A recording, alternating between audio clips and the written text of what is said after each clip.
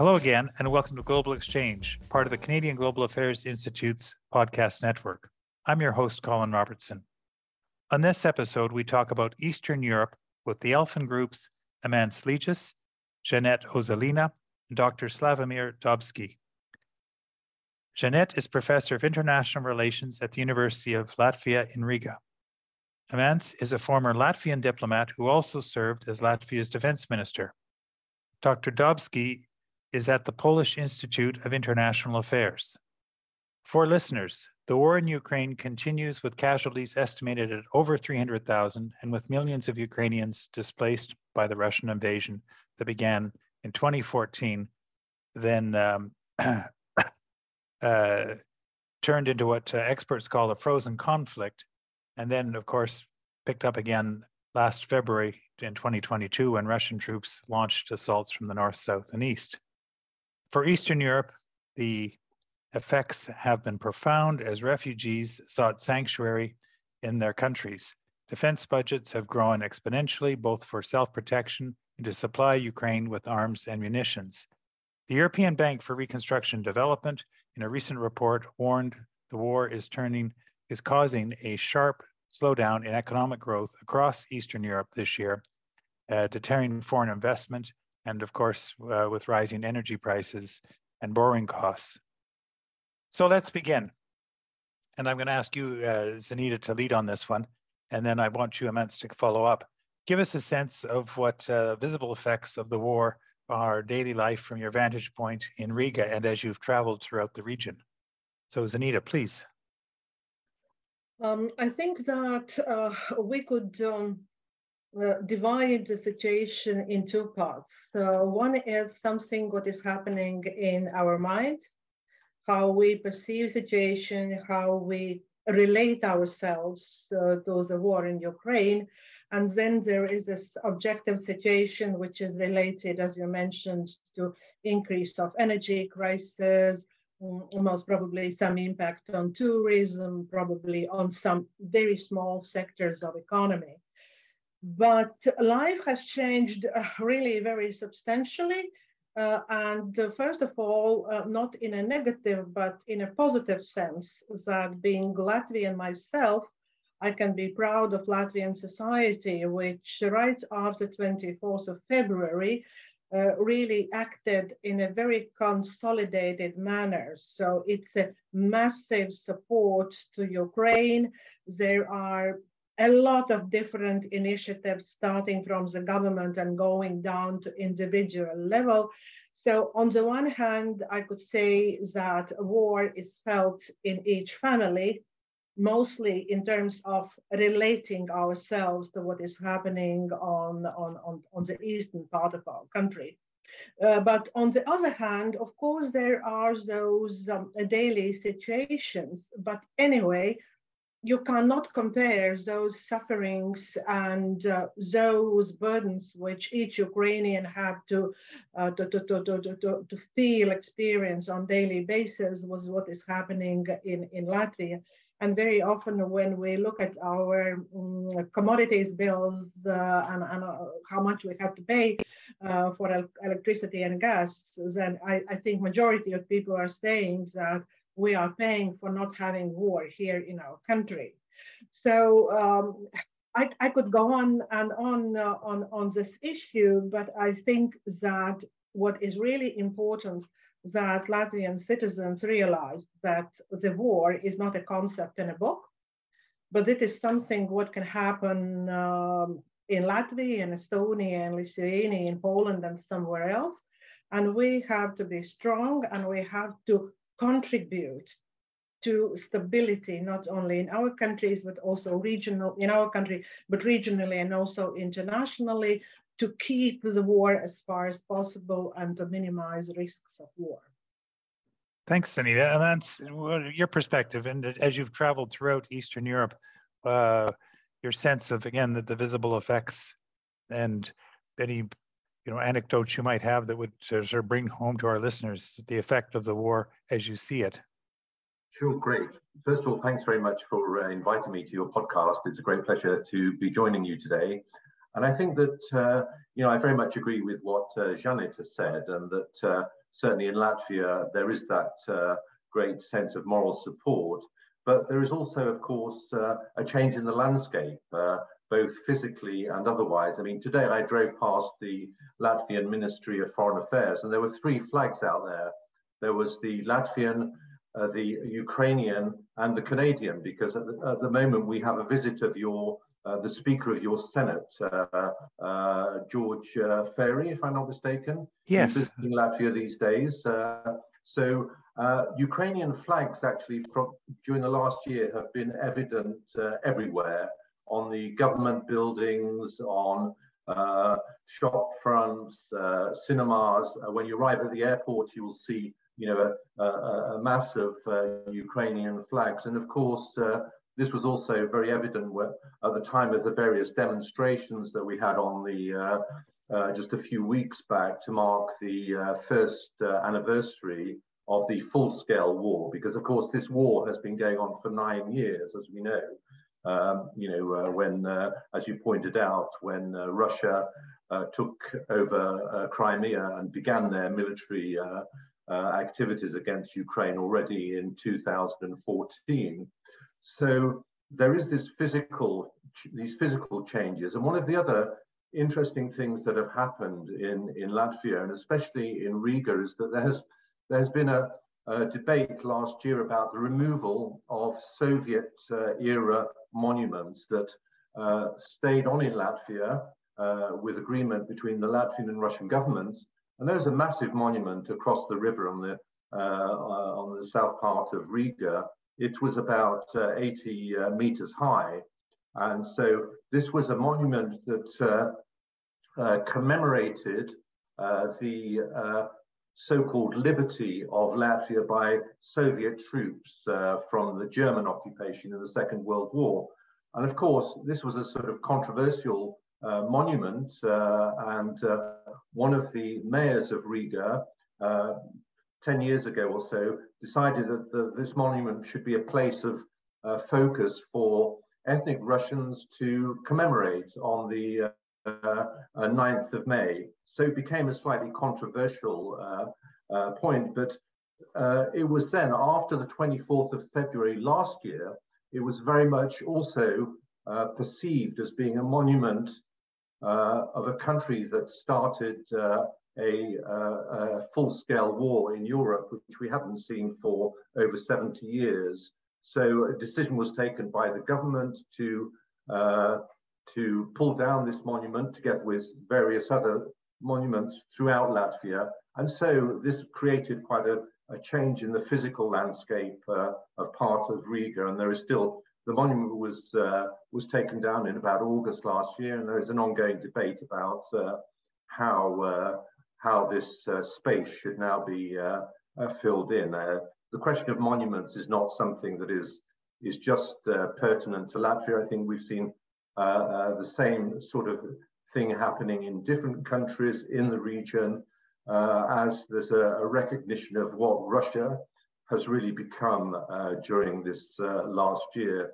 Now, Janita mentioned the fact that many people throughout Latvian society that are helping Ukrainians, and one sector is the senior citizens, elderly women who have been knitting socks for Ukrainian soldiers on the front, and sending them with the help of free postal deliveries by Latvian Post to Ukraine. And we have something also called the Twitter convoys, where a group of volunteers take equipment, cars and other things from Latvia to Ukraine.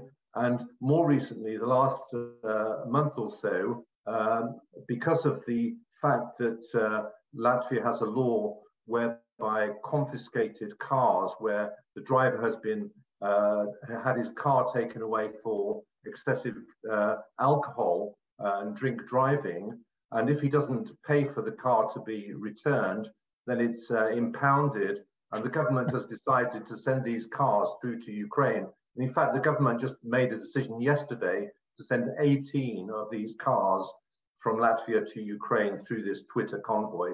So that gives you a sense of what's happening in the country. No, those are perfect little vignettes. Janet, maybe I'll ask you then. As Imants mentions, the ethnic Russian population in Latvia, but it's also the case, I think, in Lithuania and Estonia. How is that working out? Yes, I think this is one of those issues which is concern not only to the international community, but to ourselves as well. But before I elaborate on Russian speaker community in Latvia, I wanted to add one more element to this picture, which we were portraying with Imants together, how the war changed the situation in the Baltic states. Then one of very substantial changes is attitude towards refugees. And when in 2015, 2016, in 2015, Latvia was presidency of the European Union, and we were debating how many refugees Latvia could welcome. We debated 200 up to 700 potential refugees.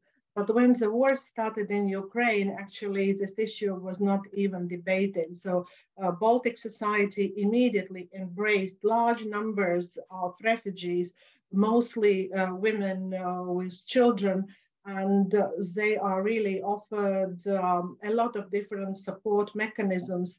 And whenever you go to shops or to whatever services, service agencies, you can see a tiny sign, sorry, I don't speak Latvian, I'm Ukrainian. Yeah? So people are really integrated into society. Of course, it's not doable in such a short period of time, but at least society opens itself up in order to welcome Ukrainians from different parts of Ukraine. But when it comes to Russian speakers in Latvia, then indeed situation is not so simple. If you compare Latvian community and Russian speakers community, then Latvians go up to 95, 96% that they support Ukraine and they don't have any sentiments with regard to Russia. When we're talking about Russian-speaking population, and I'm using this very awkward term, but it is sociological term which describes those who are using Russian language on daily basis. So those who use Russian language in their families. So when I say Russian speakers, they can be Belarusians, Ukrainians, they can be Russians, Jewish, so different type of minorities. And when I look at Russians, then particularly at the very beginning of the war, only 20% supported Ukraine, 20% clearly supported Russia, and approximately 60% they were undecided. And of course, the government, but also Latvian society was mostly concerned about those 60% because we don't know exactly who are just confused and who of them are actually aligning themselves with Russia, but they don't want to openly state what was their position. But looking at the most recent survey, luckily, this percentage of those who are not decided yet after 1 year, it's still decreased, and this is a positive sign. But what is very important is that Russian speakers who are under 30 with higher education and with average income, a majority of them, over 50%, are in favor of Ukraine. So politically, they are very much on the same line as Latvian-speaking society. From time to time, there are open manifestations of few persons, I would say, who aggressively attack either cars with Ukrainian signs or verbally abuse people in public places. But I can't say that we see massive movement against Ukraine or massive movements supporting Russia's official position. I think that this year also left impact on very many Russians living in Latvia that finally they had to decide. Because for a very long time, so they were sitting on a fence, one leg on the EU side and European values side, but the other leg was on Russia's side. So now they have to jump from the fence and to take a clear position.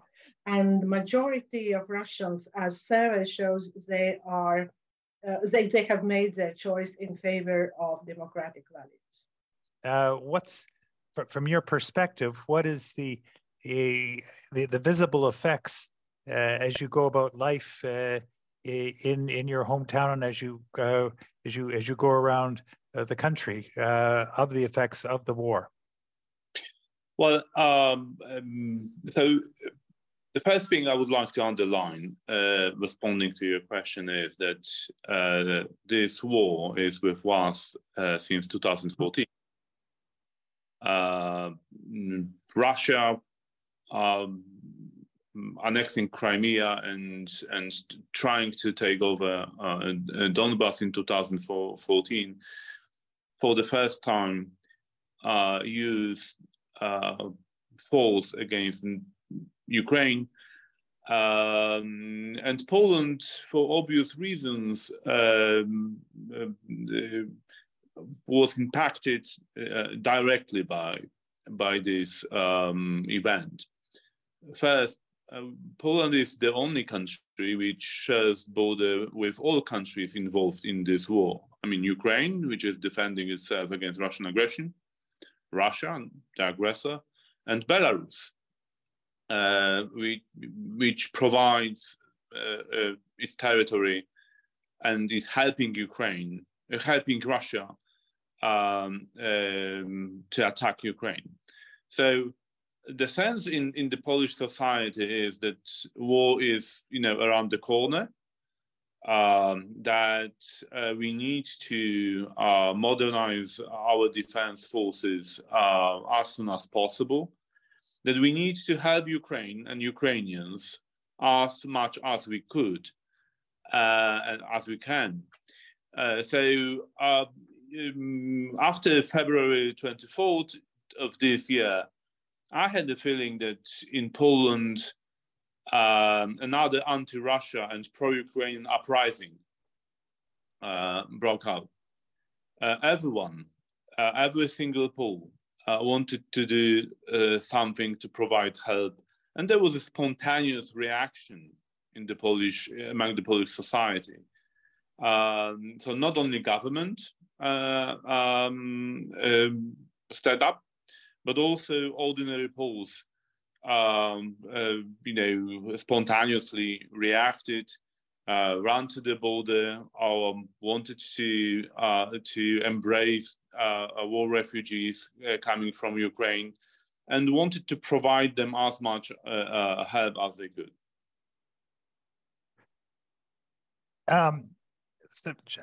John, I want to come back to you one more time about Russian speakers in the Baltics. Just if you could give listeners a sort of a sense of how big they are. And these are people that settled before the end of the Cold War in the Baltic countries. And what would be the rough percentage in Latvia, Lithuania, or Estonia?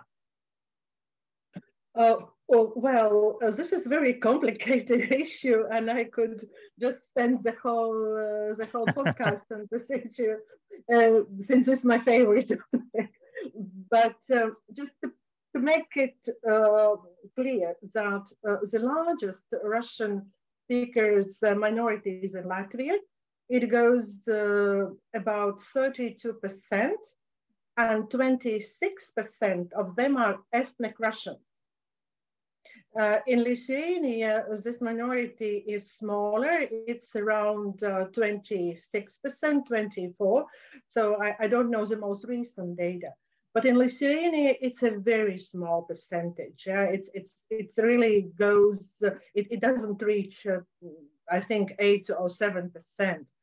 But the issue is that, for instance, the Russian minority in Latvia, it can be divided in 4 groups. The first group arrived in 17th century or even before. This is a historical ethnic minority which lives in Latvia already for 100 years, and they are either fully integrated or they are so-called old Russian Orthodox community, which lives in eastern part. So no question about that one. Then there is another part of Russian minority which arrived after 1917, so-called Great Socialist Revolution, running away from Bolsheviks, from Lenin and his great ideas. And they settled in Latvia as a neighboring country, independent country, still protecting their lives and their freedom of thought. But then the most complicated part of Russian speakers community are those who arrived after the Second World War, and they had this image of the liberators. However, in reality, they were founders and promoters of occupation. And unfortunately, part of them were actually acting as NKVD staff and so on. And then there was the fourth and the last inflow of Russian speakers in 70s as part of industrialization of Latvia. And those 2 groups, they find themselves difficult to accept that Latvia is an independent country, country which has its own constitution, language, statehood, which is based on democratic values. And they are the ones, at least part of them, are those who are still having sentiments about the Soviet Union, who still love Putin as the leader who can settle all issues. So this is the part which is unloyal and which can cause troubles for Latvian society at large. But it's very important to emphasize again and again that not all Russians are pro-Putin and pro-Kremlin. So Russian community in Latvian society is very diverse and very mixed. Interesting. Well, thank you for that insight. I'll move now to the recent report of the European Bank on Reconstruction and Development that talked about, and as you pointed out, the effects of the war on the economies of Eastern Europe. Is the European Union and to some degree NATO providing support to the kind of economies that are most affected? And you, of course, are all members of those economies because you've had to bear first the refugee flow and then the cost of higher energy prices. How is that working out from your government's perspective? And Amanda, I might start with you, having served in government. Yeah, thanks very much. I think we need to bear in mind, of course, that the crisis of the full-blown war by Russia against Ukraine erupted just as the COVID crisis was still really around, although, of course, from the 24th of February last year, nobody was talking anymore about the pandemic, but everybody was talking about Ukraine. So because of that, we had the European Union did set up some funding.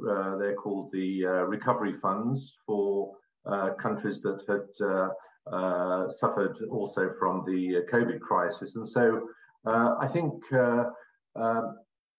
it's been more a question of each individual country dealing with the resilience of having to not rely any longer on Russian energy supply or the energy supply from Russia.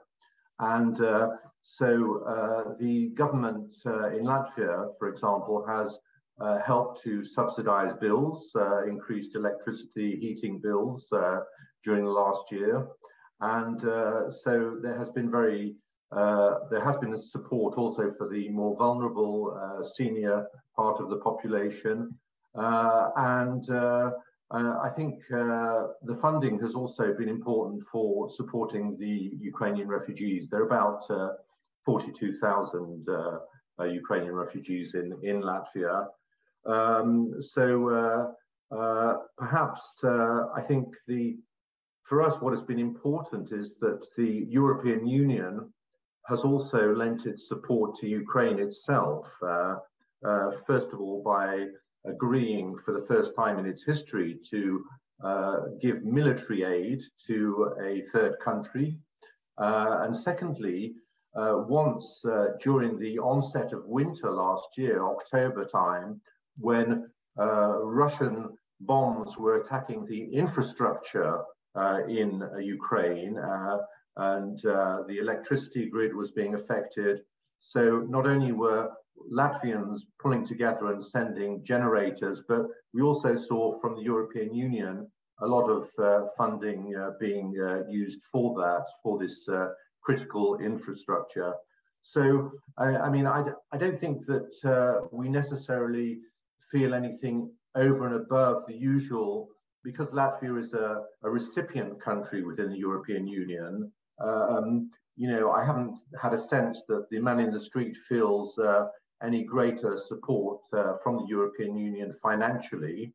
At the same time, when it comes to NATO, the support there has been extremely important after the 24th of February last year, in as much as there were immediate measures taken by the Americans to send more special forces over to Latvia.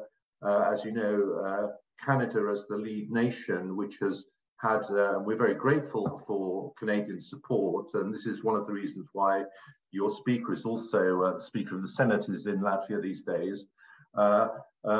Canada, in Latvia, we also have Italy, Spain, Slovenia, and other countries in this enhanced forward presence of NATO countries. And so the decision taken by the alliance in Madrid last year to increase this presence has been very important. And we even signed with Canada a separate bilateral agreement onto how this increased military support will come into play. At the same time, of course, we need to stress that there is a realization in Latvia that we need to do more for our own defense. The defense does start at home. And so we are in the process of bringing back in conscription to Latvia to increase the number of military personnel that are serving in our armed forces.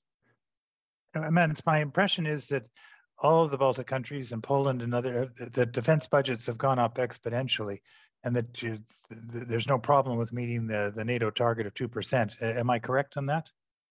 Very much so. In fact, you know, our government is moving towards 2.5%. There is talk of moving towards 3% already.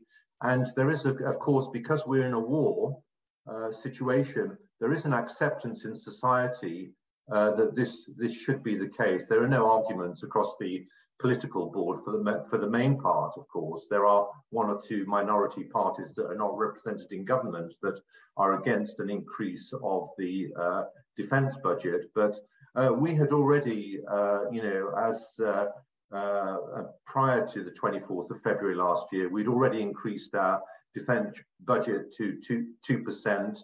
And we're very much coordinating these measures with our Estonian and Lithuanian partners, Poland, of course, as well, because of course our four countries, the Baltics and Poland, are you know, the traditional eastern flank, which after 2014, you know, the decision by NATO was to have this enhanced forward presence of allies to defend the territory of NATO to its full extent, and especially where it was clear that we were more vulnerable.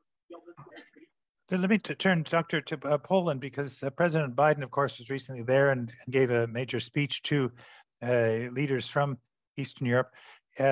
Your sense of dealing, first of all, with the refugees, because my impression is that Poland has given haven to most of those who fled, some who've since gone back. At the same time, as we were just talking on the military side, you've also enhanced your defense budget and have been a major supplier of arms and munitions to Ukraine. Yes, that's correct. Russia's renewed aggression on Ukraine created a huge deficit of security in Europe. And Poland, as Ukraine's neighbor,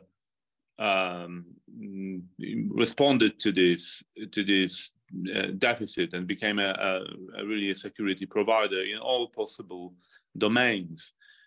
First of all, Poland was the country to which Ukrainian refugees came as a safe haven. It was a moment in the last year when almost 3 million of Ukrainian refugees were in Poland. Now it's 1.5 million Ukrainian refugees permanently in Poland. So, Poland helped these refugees with the amount of almost 8 billion euro, both, coming from the state budget and as individual contributions of Poles. Then, of course, Poland realized that Ukraine is fighting for peace in Europe, and it's defending security architecture in Europe. So we need to do utmost to help this in this tragic situation. Poland sent. It was the first country which sent main battle tanks, 300 T-79 post-Soviet hardware.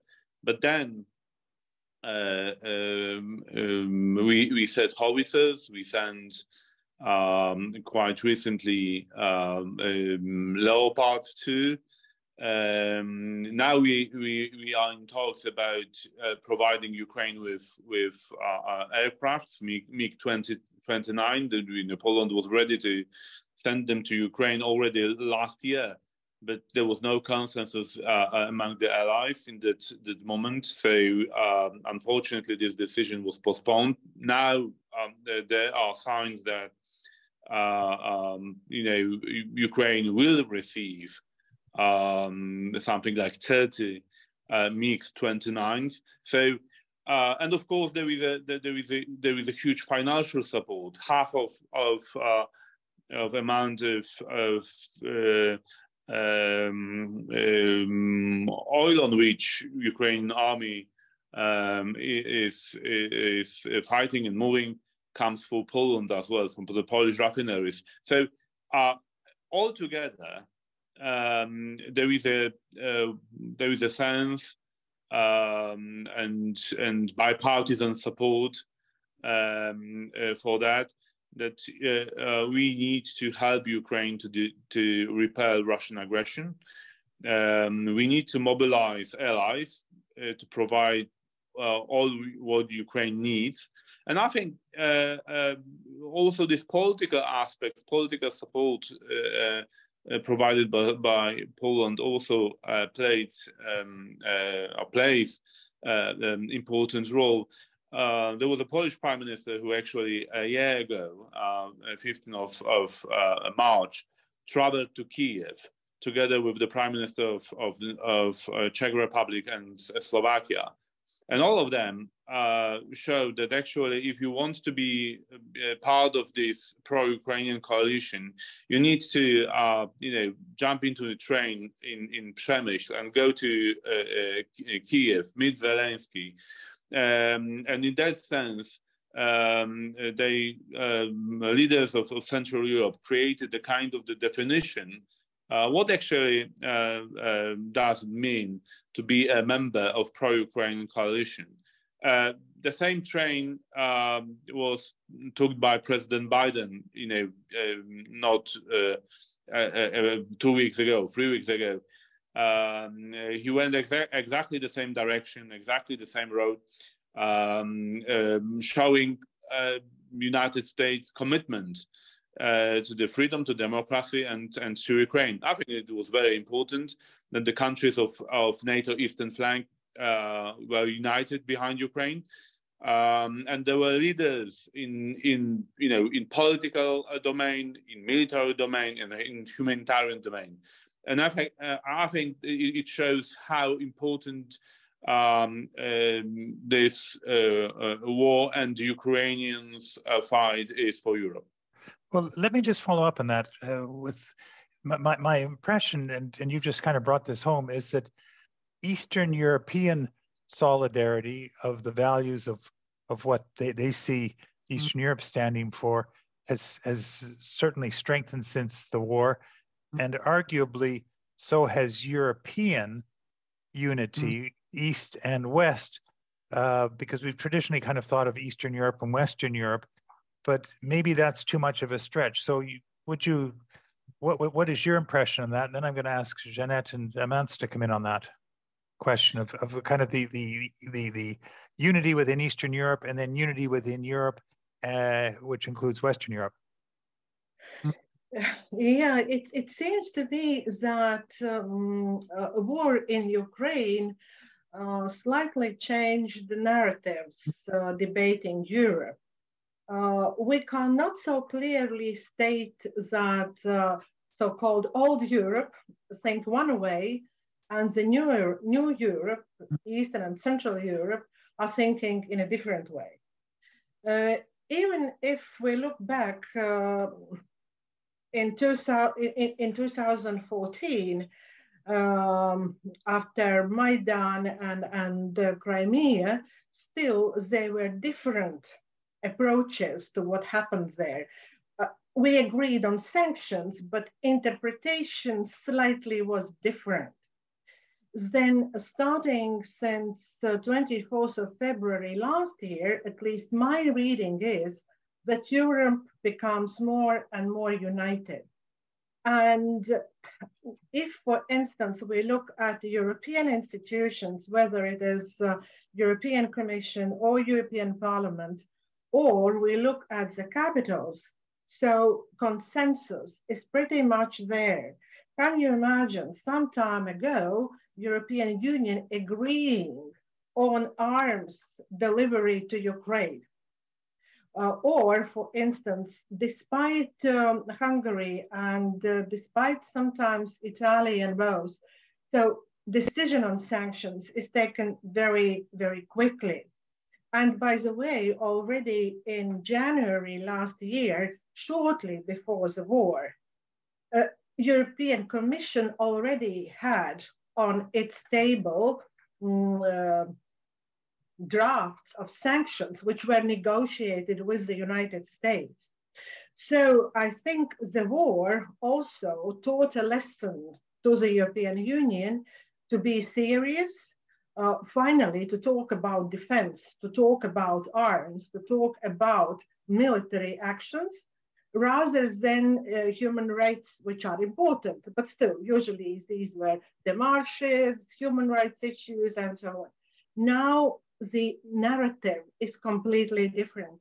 And I think that this is a good signal, not only for Europe itself, that European citizens could feel more protected, but this is also a very important sign to those who have some imperialistic or aggressive intentions, that Europe is not the old one. Europe is ready to act and to step forward with different initiatives. Of course, I can be critical also, but I think if I compare Europe before 24th of February and Europe after, it is different European Union. No, thank you. Amance, you'll have a perspective on this. Yeah, I mean, I very much agree with what Janet was saying. And I think Putin got quite a shock because he wasn't anticipating the type of unity, both, first of all, of the European Union, but also the unity that was shown by the European Union, the United Kingdom, Canada, and the United States. What has been extremely important, I think, given that the United States is still very much in the forefront of the support that it gives to Ukraine, both militarily, financially, and otherwise. You know, the United States gives more than all of the European Union countries put together.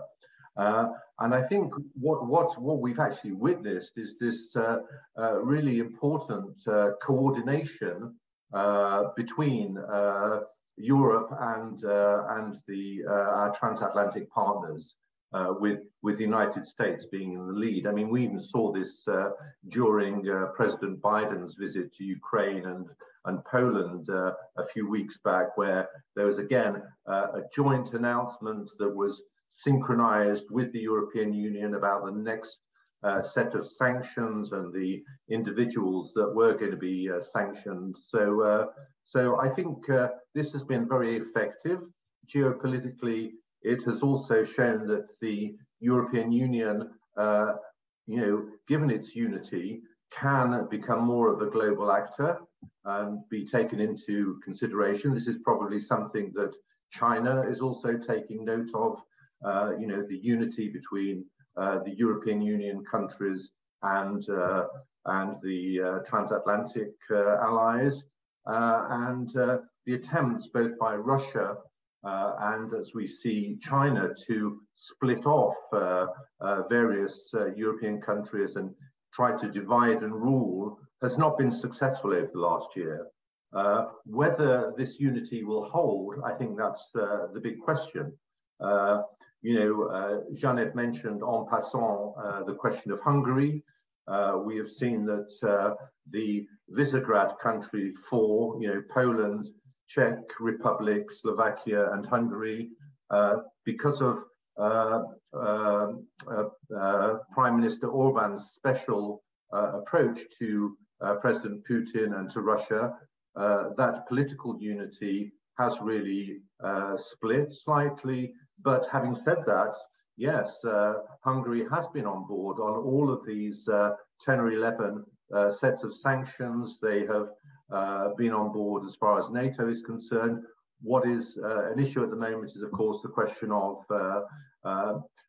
Finland's and Sweden's accession and the parliament voting, both the Hungarian and Turkish parliaments voting for Sweden and Finland to join the alliance. But I suspect that at the Vilnius summit in the summer of this year, NATO heads of state and government, that at least it's pretty sure that Finland will join and or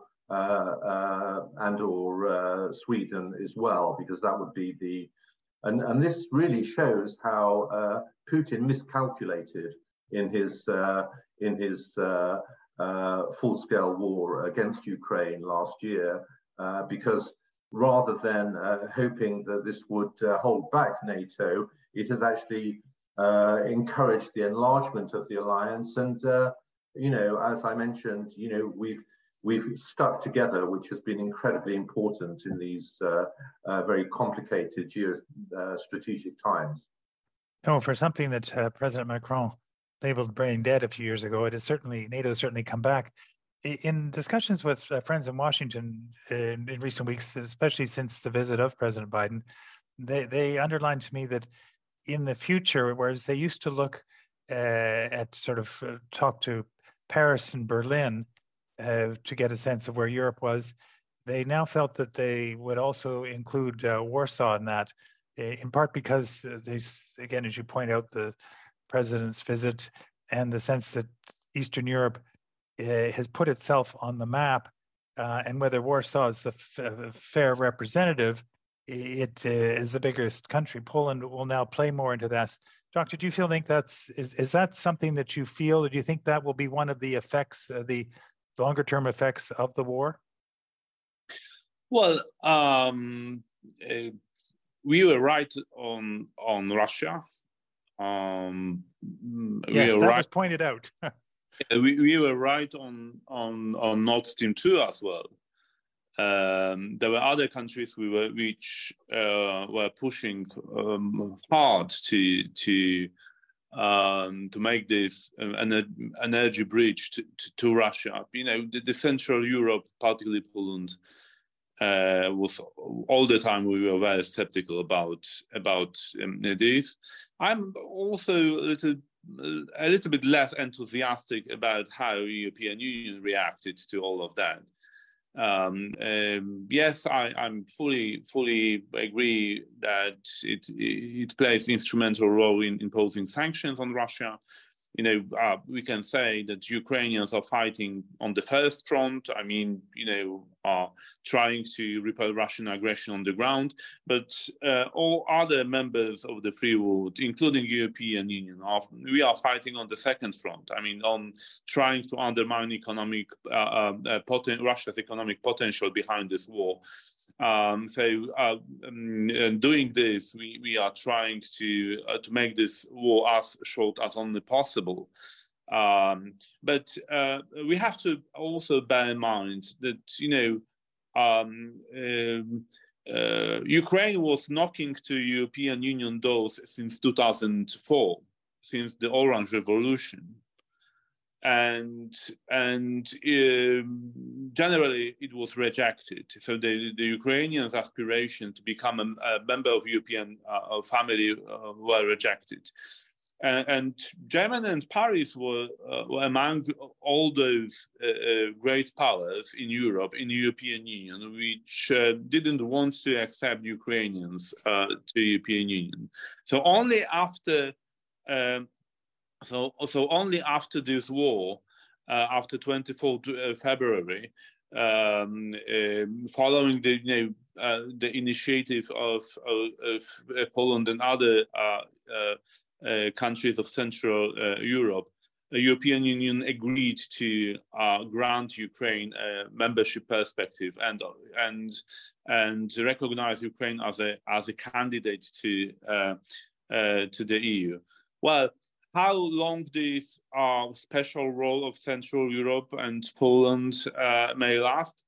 Well, I think as long as Russia will pose a threat to European peace, as long as Russia is aggressive and tries to again conduct imperial policies towards neighbors. I think what we share in this region, I mean, from Finland to the Adriatic, from the White Sea to the Adriatic Sea, I think we share the very traumatic experience of being dominated by Russia as an imperial power. And we know much better than our allies situated in more comfortable geographic locations that either we stop Russia in Ukraine or Russia will go farther, and either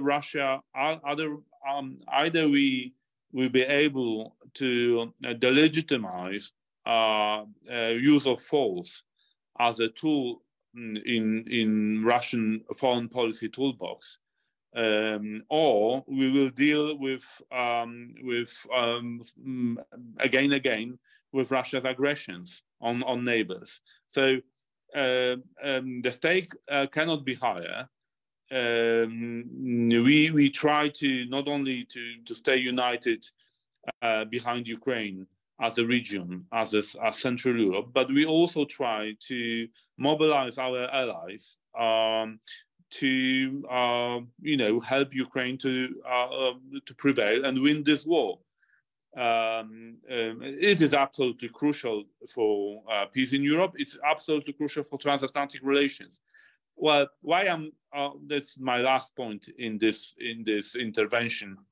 Why I'm less enthusiastic about all this situation. You know, we have to bear in mind that without the United States, Ukraine would have been overrun, and Europe would not be able to provide adequate assistance to Ukraine. So there is a growing asymmetry between United States and Canada from one hand and Europe from the other. We are moving too slow, and unfortunately, Europe is a kind of free rider in this situation. We need to adapt. We need to change this situation. We need to act much more faster than we did. Good points. Thank you. My next question is that the war on the battlefield certainly gets the media attention, but arguably the communications war is just as important. Jeanette and then Amounts, I'd be interested in your perspective of how that side of things are going, given disinformation and the battle through social media that is also taking place. Jeanette, do you want to start? Yes, I think that at least the Baltic states are very well aware of disinformation campaigns about hybrid warfare, because if I look at different events in my country, then actually since regaining independence, we constantly faced different attacks from Russia in that particular battlefield. So for us, it's not something new. But again, after 2014 and after this massive hybrid warfare launched by Russia in particularly Eastern Ukraine and Crimea, I think that we became very capable in identifying and counteracting to whatever comes from Russia's side. I think that we are not direct targets of Russia's disinformation campaign anymore because of different reasons. First of all, Latvian society, but I think that Estonia and Lithuania as well, we are very resistant to this Russia propaganda. We used to have it so much that it's so easy to identify that where is a propaganda, disinformation and fake news and where it's not. Secondly, we have NATO Strategic Communications Center here in Riga, which regularly produces different papers, studies, and the director of the center almost each second day is our media reporting and warning if something occurs. And on top of that, I have to mention that our regulatory body has actually switched off all Russian media channels. And our media space became cleaner and it's not so much spoiled and so much influenced by Russia's produced media content, which used to be part of our daily media consumption, but it's not operating in our information environment anymore. So even if Russia tries something to do, it's much more complicated to do because there are less channels. Secondly, people are more aware of what disinformation and fake news are. So therefore, they know how to either switch off their brains or not to follow that. At least if I just try to remember in recent months whether there have been any example of impact of Russia's disinformation in Latvian society, I can't recall a single one. So Russia doesn't have this leverage anymore. Interesting. Amance, the disinformation, because I know that it has been a big deal, and as you point out, the Hybrid Center and the Disinformation Center in the various capitals, that has had effect on, I guess, strategic communications as well. The NATO centers of excellence that also sometimes shared with the EU. Yeah, that's right. Well, as you rightly point out, Latvia has this niche capability in many ways that it's developed over the past decade or so, based on our experience of having dealt with disinformation propaganda from Russia. So we have this NATO Center of Excellence for Strategic Communication, as it's called. But I don't think that this necessarily stops Russia from trying out all sorts of things.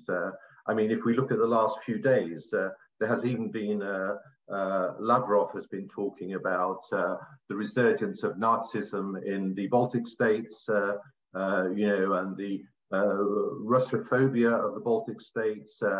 He was laughed at, of course, at the G20 meeting where there was a side conference held there when he said to the audience that, look, you know, Russia was about to be attacked by Ukraine, by all these fascists, and the audience laughed at him, which shows really the different way in which I think societies and those who are subjected to the propaganda now react, especially on the Western side. But their propaganda machine doesn't stop. You know, if you look at this so-called Gerasimov, General Gerasimov doctrine, Russia is constantly at war.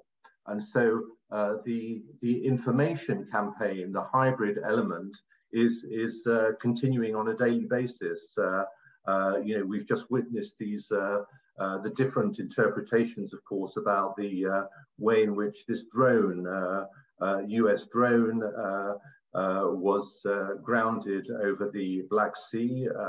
The United States said that their drone was in international airspace. Russia makes other claims that it was in Russian airspace, etc. So I think we do need to continue to be both aware and reactive to all of these actions, the hybrid war actions that are being taken by Russia. And in this context, I know that you know, our governmental officials meeting with the Speaker of the Senate the last few days have also said that it's important that Canada should continue to cooperate with Latvia, both on a bilateral level on this disinformation issue, but also within NATO and within the European Union and Canada dialogue. No, Amance, well said. And I guess that will be my last question before I ask you all what you're reading or streaming. And I want Jeanette to pick up on this.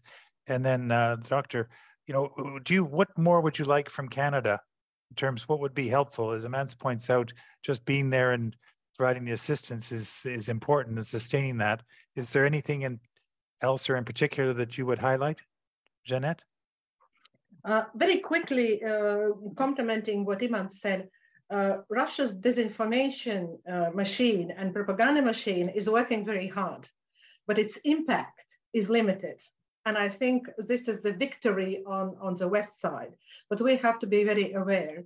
What we expect from Canada, I think the same presence as it is already, because since enhanced forward presence in the Baltic states and Canada and Latvia particularly is very visible. And I really appreciate that Canada is working hard, not only in protecting defense and deterrence to Latvia, but they are also very visible in Latvian society with different initiatives and with different activities. And it is very important that Canadians are not only placed in Adaži in this particular place, but it's visible in society at large, emphasizing solidarity and support in case of crisis and difficult times. Excellent. Doctor, what could Canada do to help Poland? Certainly, please. I think it would be highly appreciated if Canada be more active in helping and assisting Ukraine. Canada joined the so-called the Leopards coalition. I mean, the coalition of countries which decided to provide Ukraine with the modern Western tanks, Leopards 2. Poland was a leading country in this coalition. We provided 14 tanks, 14 Leopards. They are already in Ukraine. They have been delivered. Canada provided only 4 vehicles. So there is a kind of the asymmetry, one may say. 14 tanks from Poland and 4 from Canada. I think it would be great if Canada could provide more tanks, a company. Why not to send a company of Leopards to Ukraine? Ukraine needs tanks to effectively fight with the Russians, defend themselves. So we need to provide everything what Ukraine needs to prevail and push Russians out of its international recognized borders. All right, good advice. We have a budget coming down in a matter of weeks, and the defense spending, we are, I think, at about 1.3% of GDP, certainly not matching either the NATO target or the efforts that your countries are making. So thank you. My last question, Doctor, I'll start with you. What are you reading or streaming these days? Yeah, there are 2 issues of great importance. They are interconnected somehow. So we are following the debates inside the United States about Ukraine. We sense that there is a growing, let's say, disagreement over Ukraine's policy in the United States and Washington, D.C. So that's one issue which is very high on our agenda. And the second issue is this war ends this or other way, but I think that Russia will become a very aggressive country because this war is changing Russia. It's changing the way how the elites are. Thing. It changes procedures, institutions, and society. Unfortunately, Russia is becoming darker and darker. So the question is how we should shape the international system, the security system in Europe, to protect Ukraine after the war, to protect peace in Europe after the war. How this model should look like. So this kind of issues are on our agenda. All right, thank you. I think quite profound and very reasonable. Jeanette, what are you reading or streaming these days? I'm these days very much in psychology, and now on my table is a newest journal of New Philosopher, which approaches risks from different perspectives, and how not to fear risks, but how to make risk a companion of your life. And I think at least for decades to come, risk will be our companion on not only daily, but hourly level. Well said.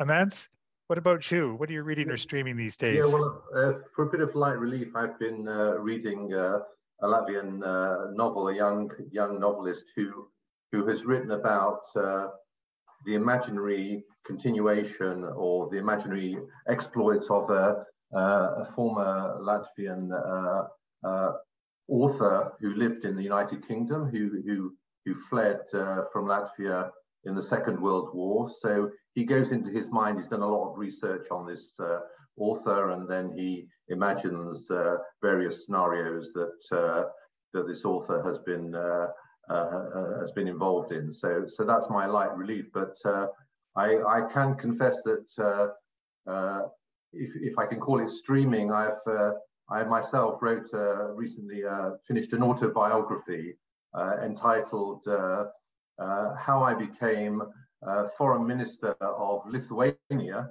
rather than Latvia, and other stories.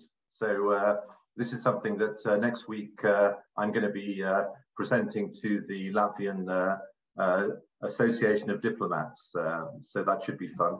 Well, thank you all so much for joining me in this episode of the Global Exchange. We were joined today by Amance Lichis, Jeanette Ozalina, and Dr. Slavomir Dobsky. You can find the Canadian Global Affairs Institute on Facebook, Twitter, and LinkedIn. The Global Exchange is brought to you by our team at CJAI. Thanks go out to our producer, Charlotte Duval-Antoine, and to Drew Phillips for providing our music. I'm Colin Robertson. Thanks for joining us today on the Global Exchange.